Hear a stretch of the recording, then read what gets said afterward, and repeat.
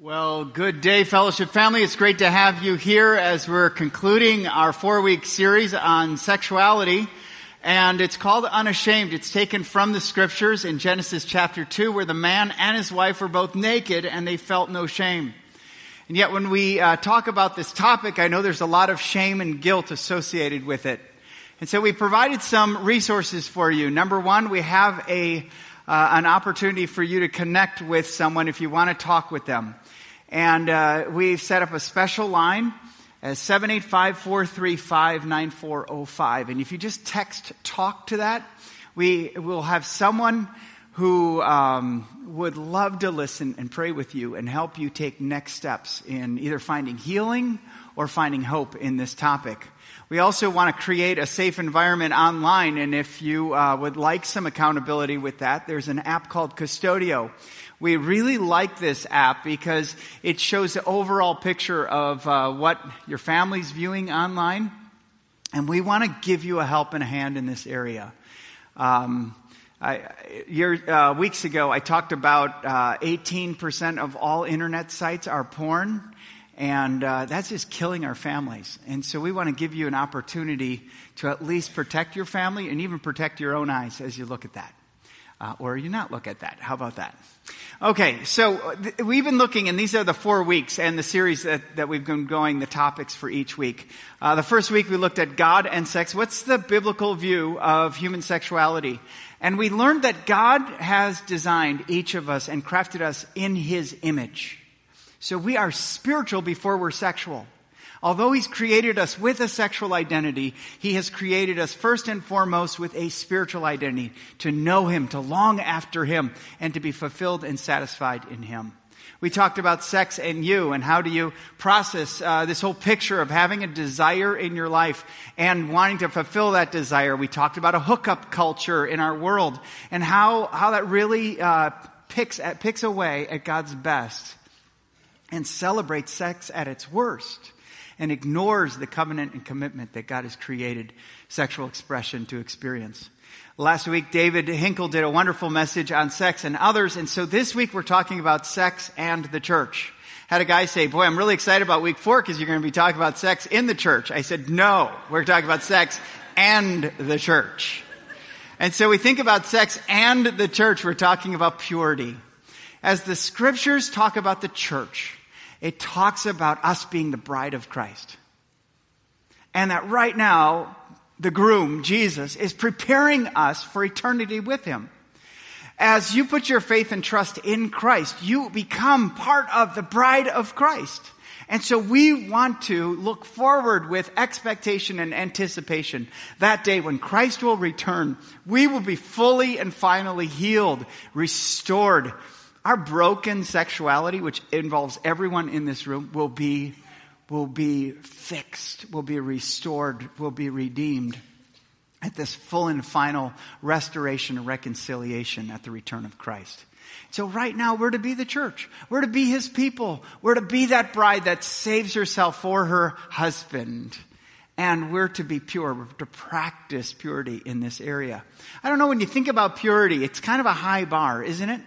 It's kind of one of those things, if you grew up around the church and wore a purity ring, okay, and you didn't fulfill the requirements of the purity ring, there's a lot of shame and guilt around this topic when we talk about purity. But I want to, on your notes, if you look on your notes, there's just 4 blanks this morning.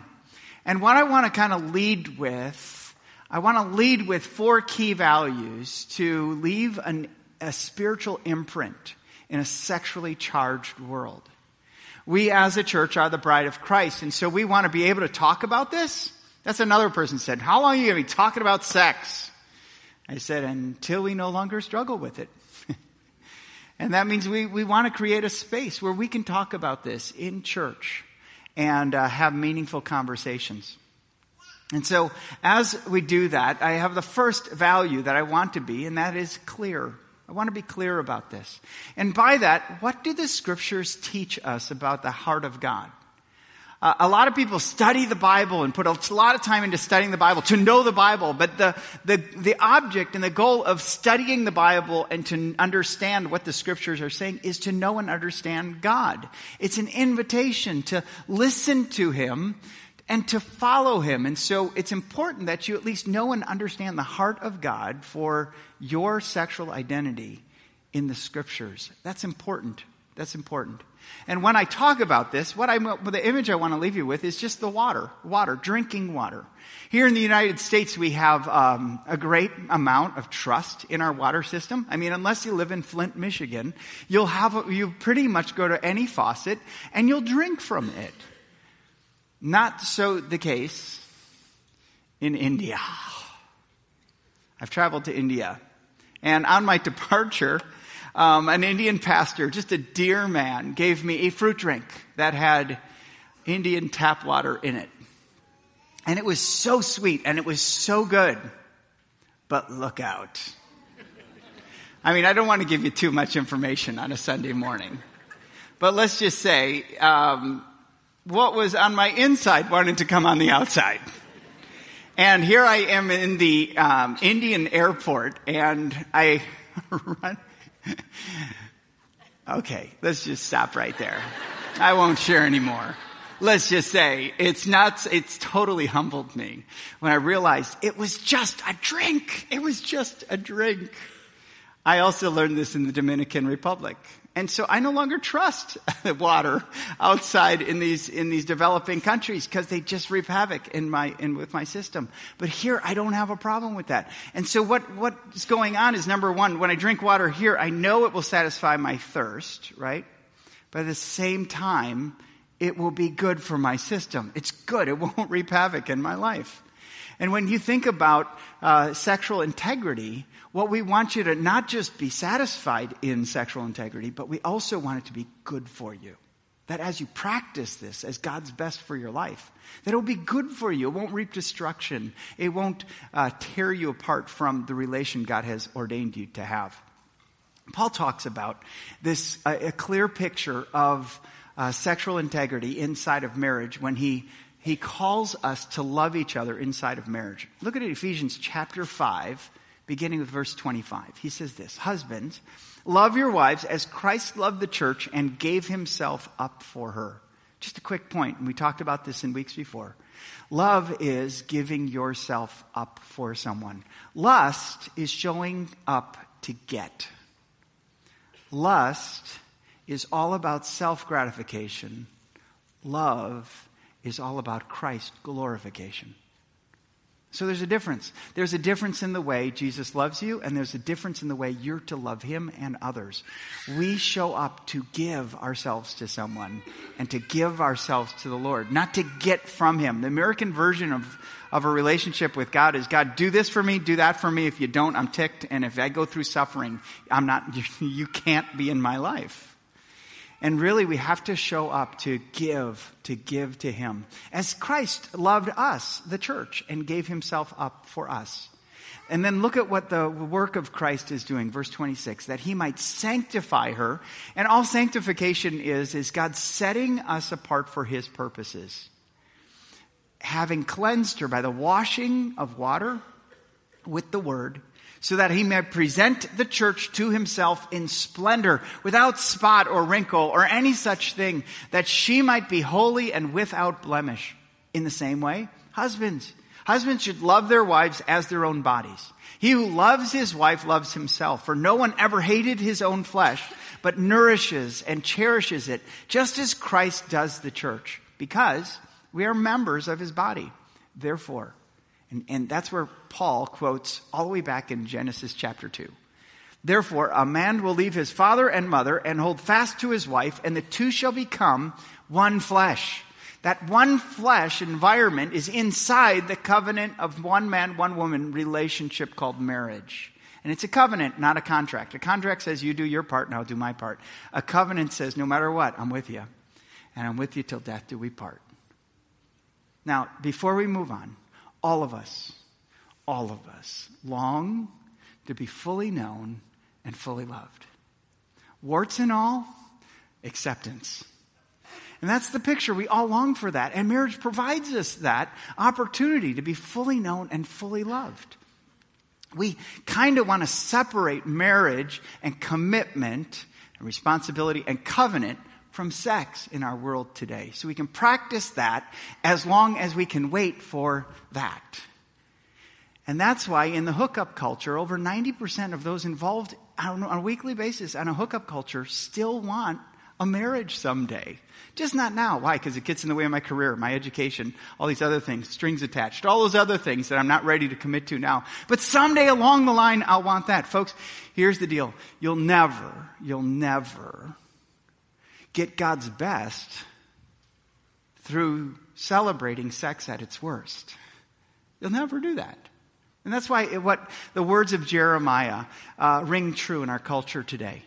Jeremiah gets the word from the Lord, and the word of the Lord says this: my people have committed two evils. They have forsaken me, the fountain of living waters, and they hewed out for cisterns for themselves, broken cisterns that can hold no water. Instead of coming to God's best for us, we go and pursue our own little ways. And instead of fulfillment, instead of satisfaction, it just becomes areas that just charge us for a while, become Band-Aids, and don't really solve the issue within us. We need to be clear about this. And I would just say this: are you clear about what the scriptures talk about when it talks about sexual integrity? Because you'll never become a person of the truth when we're living in a lie. And I just want to say this, especially as we think about the sexual culture in our world that we have to say no to in order to say yes to God. Folks, none of us are a game. You are worth far more. You are worth far more than a filtered picture on a Tinder site or any other dating site. You're worth far more than just anything swiping right could ever tell you or give you in life. You have value. You are priceless. You are eternal. Your God who crafted you in His image. He's created you with a spiritual longing that even the longing for sex cannot satisfy. And that's why we have to come to God and understand we've been crafted in His image to know Him, to long after Him, to love Him with our first and our best. And every other relationship is affected by that. So we need to be people who are willing to see a clear picture of God in the Scriptures and a clear direction for God from the Scriptures. We talked about this a lot, that our longing leads to our looking. And if we long for relationship, we long for companionship, we long to have people admire our beauty, we long to have people want to be close and intimate physically with us, it will lead our looking. That's why we're called to long after God first. Because it'll move our looking. And it'll move our eyes to look in His Word first. That's really important that we're clear on this topic.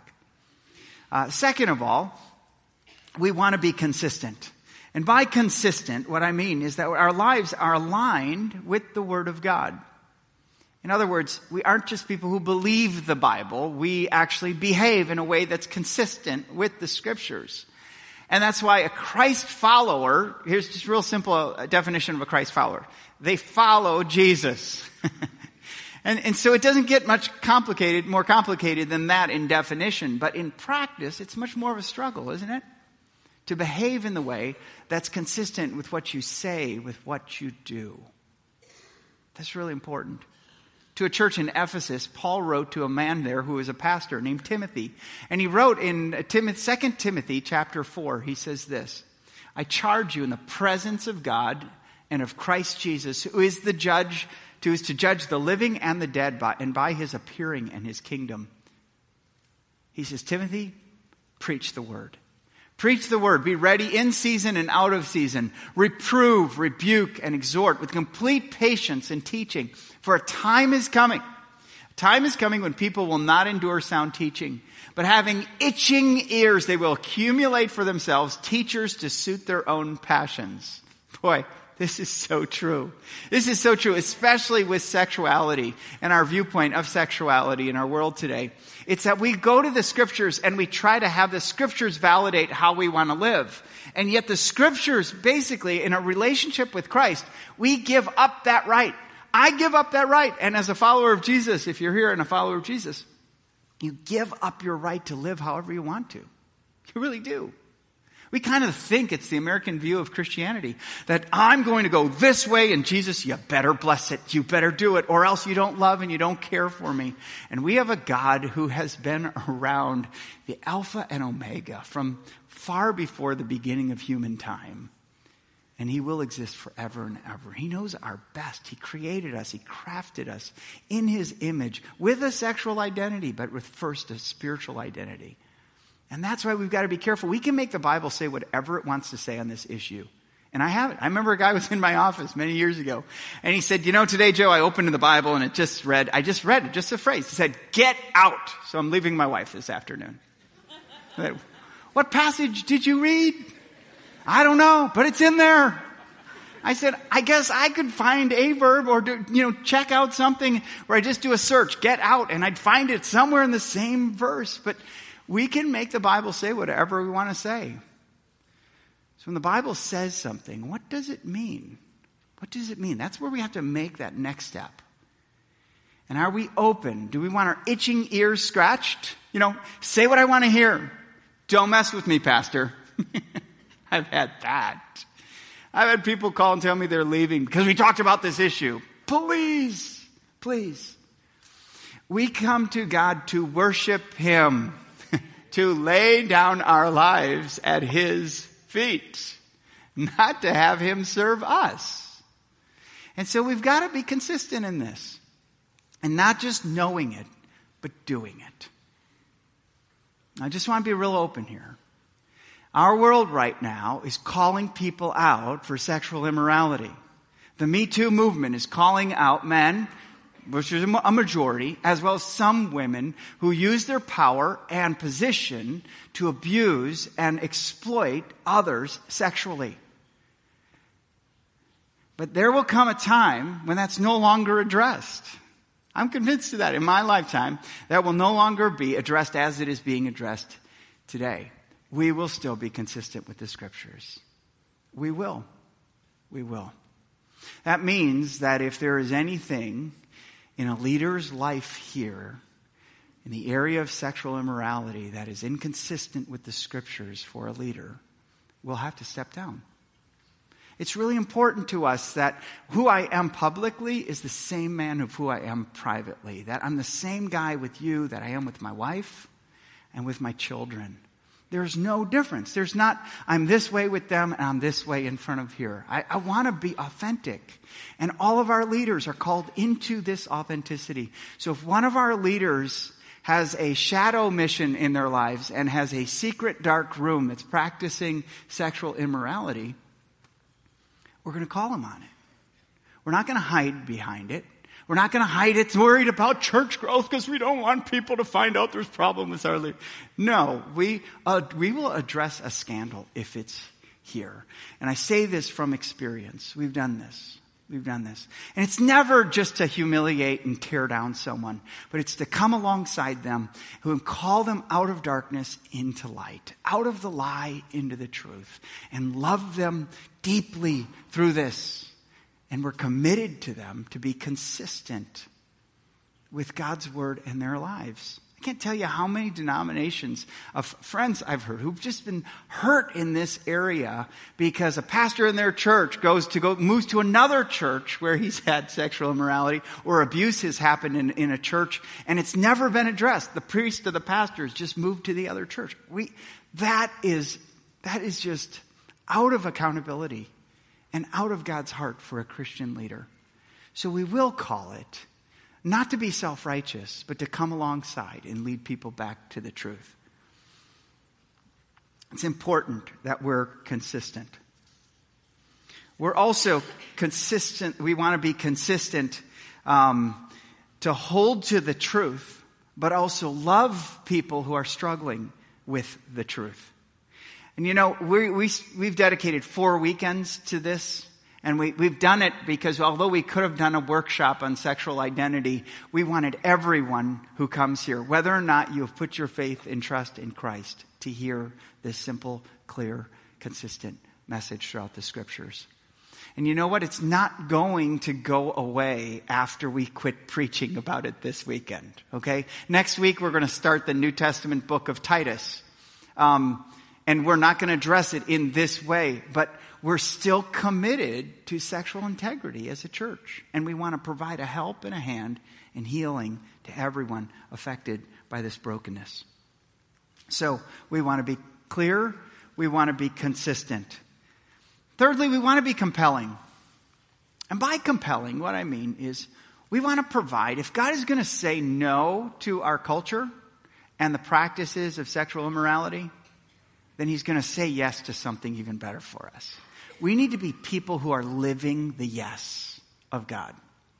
And let me give you a picture, because several years ago, my mother-in-law said, hey, Joe and Cheryl, I'd like to take you to Hawaii. Would you like to go? And I stood up first. I said, well, let me think and pray about it. Yes. I'll go to Hawaii with you. If someone has to suffer for Jesus, I will go. And so one of the things I love to do wherever I'm traveling and there's ocean water is I love to snorkel. And so we went as a family to this place. It's called Hanauma Bay on Oahu.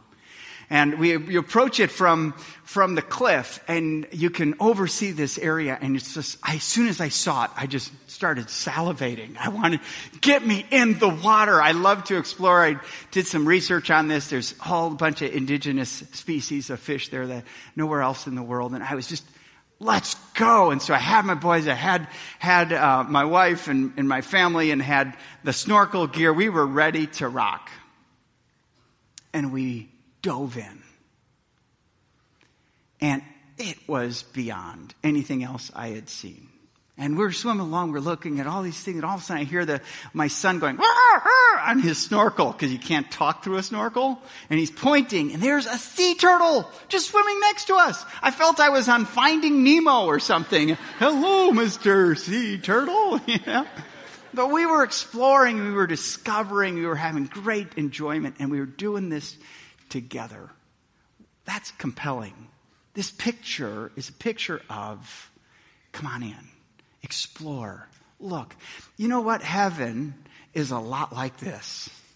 Heaven in the Scriptures is mentioned as a place that we ultimately want to have our greatest expectation and anticipation for. That's the place we want to be. That's a place where we'll be at peace with God. The great shalom, the peace of all life and all of the kingdom of God will be. And we get to be a part of that. In the area of sexual integrity, we need to provide a compelling case for that. Paul kind of talks about this in Titus chapter 2. He says, for the grace of God has appeared, bringing salvation to all people. I love this. It's like the Hanauma Bay of God, this beautiful, glorious splendor of God's grace. It's not by works. It's by the completed work of Christ. It's not you trying to do something that impresses God. It's you trusting in what God has already done through Christ. He's appeared, and there's salvation for all people. And what this grace does then, grace becomes our teacher. And grace trains us to renounce ungodliness and worldly passions and to live self-controlled, upright, and godly lives in the present age as we wait for our blessed hope, the appearing of the glory of our great God and Savior, Jesus Christ. I love this passage. It just kind of gives us a picture. Here's the bay, and you're going to be in it. That's your expectation. That's your anticipation. So right now in your life, create a compelling picture.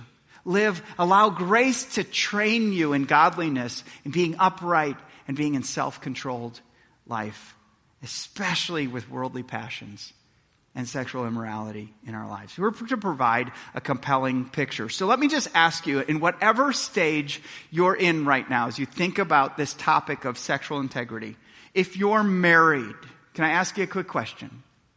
Is your marriage providing a compelling picture to your children and your friends that they might want to jump in on marriage? No nudge zone. I saw a whole bunch of nudges going on right now. But is it providing are you providing a picture to the kids that they might want? I can't tell you, and I've worked in youth ministry for many years. And I think it was the heartbreak of seeing a pristine family on the weekend, but then to hear a confession of a child. Man, I think I want Jesus, but I don't want what my parents have. I don't want what my parents have. They scream at each other, and they put on a smile when I'm in the room, but I hear those arguments at night. They scream at each other at church, and when they show up, everyone's happy. Everyone's so happy and excited to be here. But I know what they said to each other during the week. Are we providing a compelling picture of that? Some of our greatest wounds happened in our family in this area. We need to. That means, you know what that means? If I'm going to provide a compelling picture, that means I quit looking at porn. Because that's not a compelling picture of sexual integrity inside of marriage. That means definitely it means I don't cheat on my wife. I don't flirt with another relationship on the side because my wife's not doing this for me. Husbands, love your wives as Christ loved the church and gave himself up for her. So my kids need to see a constant picture of me giving myself up for my wife. And wives, your kids need to see a picture of a sensitivity and a love that sacrifices for her husband in the same way that a man is called to sacrifice for his wife. The picture we're painting of marriage, it needs to be compelling. We need to be faithful to each other. Marriage is not easy. I had no idea how selfish I was until I tried to love someone else besides myself. And then we had kids. So love requires giving it. Lust, show up to get. Love, stay forever. You got to endure, be faithful. But that's what a valuable, priceless relationship and covenant is. If you're single here today, are you providing a picture, a compelling picture of being single? And I just have to apologize to you because I've been in the church ever since I've grown up. And there have been churches I've been a part of where single was equated to second class. A second class Christian, that if you were single, the comments are like this. Doesn't a pretty girl like you have a nice husband? Man, you have no idea. Sorry I went south there, okay, on my accent. I grew up in Milwaukee, Wisconsin, and I heard that, okay? It was more like, why doesn't someone have a girl like you? A little more nasally. But the comments we make are totally insensitive to where God has you in life. Do you know Jesus came as a single man? He lived and died as a single man. I know some of you are going, yeah, but that's God. Doesn't matter. No, the Apostle Paul, the greatest advancer of the gospel in the history of the world, was a single man, and he wished everyone to be single like he was, because it just didn't have any strength so he could go and advance the gospel. And his greatest longing, his greatest desire, his deepest fulfillment was Jesus Christ. And he gave his life. I want to be like Paul, a single man as a married man. Because he sold out to Christ. Let me tell you a story. When I was 25 years old, I was in seminary, and the church kind of had a standard at that time that if you're going to be a pastor of a church, you need to have a wife. And I was in my third year of seminary. I didn't have a wife. And I was serving as a youth pastor in a church, and it had 400 people and 2 singles. And I was one of them. The other one was a dude, and that just wasn't going to happen, okay? So I was so frustrated. I said, God, I've given my life to you, and you need to give me a wife. And what I found I was doing, I was worshiping marriage. I'd have nightmares that I would say, I do, and then Jesus would return, so I didn't get my honeymoon night, okay? What are you doing? I'd be so upset. And God really confronted me as I read the scriptures. And I read in Matthew chapter 6, where Jesus is telling his disciples. He said, do you know how many sparrows there are and the birds of the air there are? Not one of them falls to the ground without me knowing. Do you know the lilies of the field, the flowers on the field? Do you know how beautiful they are? They're more beautiful than Solomon, the richest, wisest man ever was. And they wither. They're gone tomorrow. How much more valuable to me are you than they. And that melted my heart to know I was loved and priceless and valued and significant by my God. And so I wrote in the margin at that time, I said, God, I give you my infatuation and love to be married. And I want to fall deeper in love with you.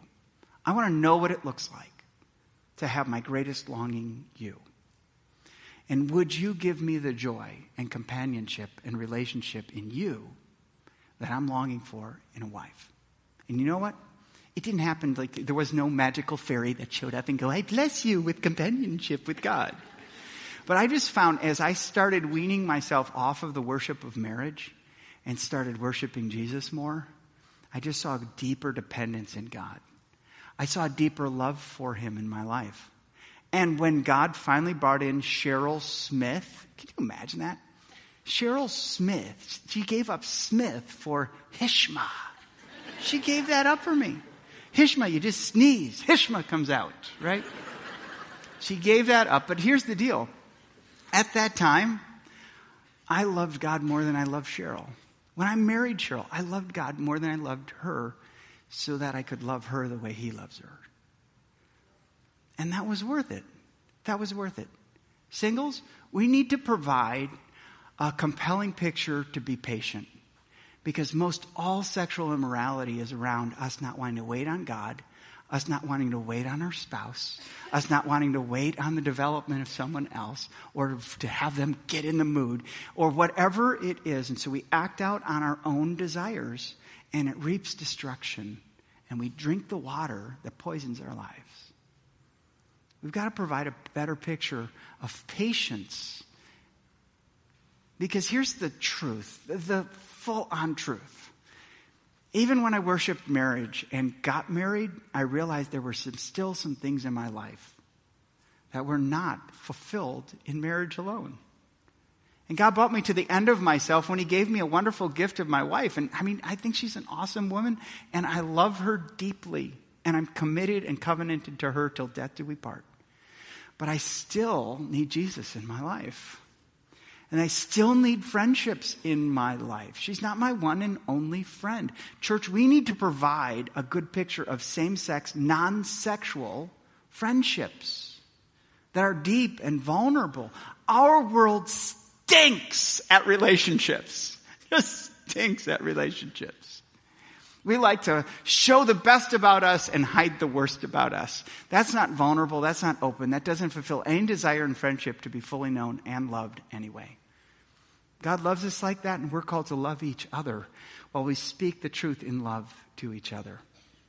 It's terribly important that we give a compelling picture to provide a spiritual imprint in a sexually charged world. Finally, we need to be compassionate. We need to be compassionate. Because here's the truth. We're all broken sexually. I know it's easy for the church over the past several years to just point out the issue with homosexuality and homosexual marriage and all that kind of stuff. And the gender wars, all that kind of stuff. But here's the picture. We're all broken. We're all broken. And so just like anything else we deal with, we've got to come to Jesus and ask him to heal us.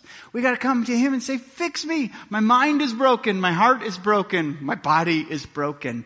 I need you. I need you. Just like we sang before I came up here. I need you. We need our greatest longing. And so what that means is that we hold to a clear picture of sexual integrity while we also love others who are struggling.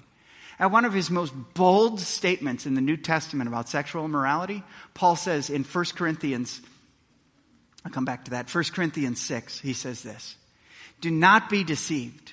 Neither the sexually immoral, nor idolaters, nor adulterers, nor men who practice homosexuality, nor thieves, nor the greedy, nor drunkards, nor revilers, nor swindlers will inherit the kingdom of God. That's really strong, isn't it? I talked to a guy one time who went to this passage and tore it out of his Bible. He didn't like it at all. That's one way to read the Bible. Just tear out all the passages you don't like. But it's in there. And so we have to live under its authority. So it's a difficult thing to hear, especially if you're struggling with something within those words there. But just in case you can live or you want to live with arrogance, It also says greedy. Hi, I'm Joe. I can struggle with that from time to time. And then he goes, he moves, and he talks with the grace of God. He goes, and such were some of you. See how the circle gets a lot larger? But you've been washed. You were sanctified. You were justified in the name of the Lord Jesus Christ and by the Spirit of our God. See, none of us can boast on our performance. None of us can boast on our personal purity because all of us fall on grace. We all fall on the work of Jesus in our lives, who washed us, who sanctified us and justified us in the name of the Lord Jesus Christ. To be washed literally means to be made clean with the pure and precious water of the fountain of life, Jesus. To be sanctified means that you're repurposed. You're no longer set apart for this world in ungodliness and sexual immorality. You're repurposed for God's holiness and God's honor to reflect His glory and the worth He has given you and the purpose He has for you. And you are justified, which means God calls you family. It's a right standing with God. You're no longer displaced. You're in His family.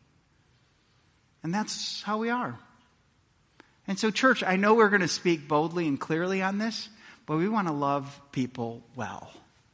And as I talk to people who wonder where we're at on this topic and come in and say, validate my life, I go, you know what? This is what the scriptures say. I cannot deny the scriptures, but I want to love you well here.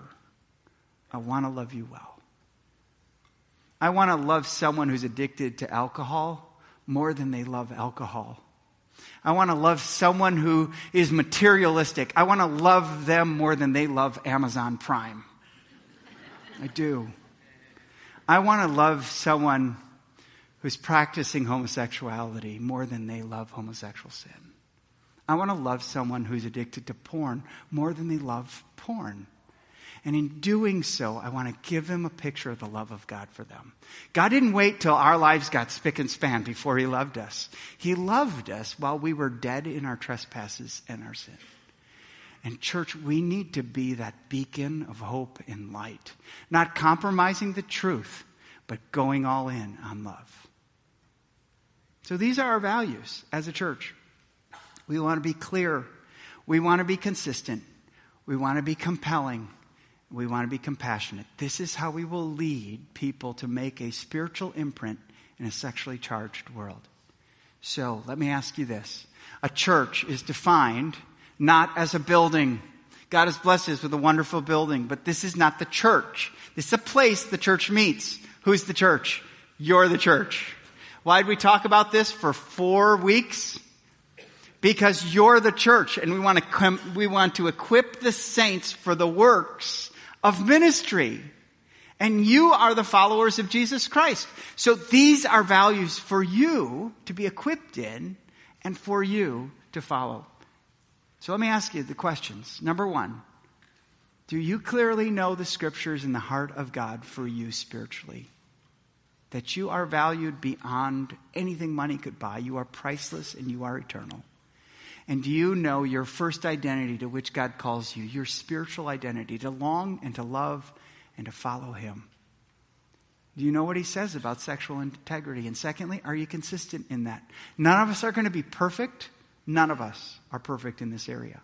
But are we at least committed to being consistent that the Word will change us through the power of the Holy Spirit in our lives? Are you living a compelling life? If you're saying no to the world, is your yes something that your wife wants more of or your husband wants more of? Is your yes giving something that your kids want in on? Or you just get angry when you talk about this topic? I told you before, I grew up in a church. They would talk about this topic and they go, let's talk about sex tonight. Don't. Let's pray. They gave no compelling vision of the Word of God and the heart of God for this area. And therefore, unequipped people will follow whatever is out there, whatever itching ears want to hear. And so we want it to be compelling and we want it to be compassionate. We have dropped the ball on this area, and sometimes the only thing the world hears is us yelling and shouting. We are the church of Jesus Christ, the bride of Christ. We want to be compassionate because we represent the truth of God and the love of God in our world today. Let's pray for these values, but pray more so that the Holy Spirit would take his word and build us a greater longing and a love for Jesus Christ. Would you pray with me? Heavenly Father, thank you so much for this time with my family here. And thank you that you call us family and that you give us a picture, a compelling picture of us as the bride and Christ as the groom. And you are preparing us for the greatest consummation of all time when Jesus returns. May we be a people who are committed to saving our lives, to make you the greatest thing about it, to invest deeply in your word and your will for us, that we might know and understand you and love you with all of ourselves. We trust you. Holy Spirit, have freedom in our lives. Move us, convict us, lead us into sexual integrity. For it's in Christ's name I pray, and for his glory we live. Amen.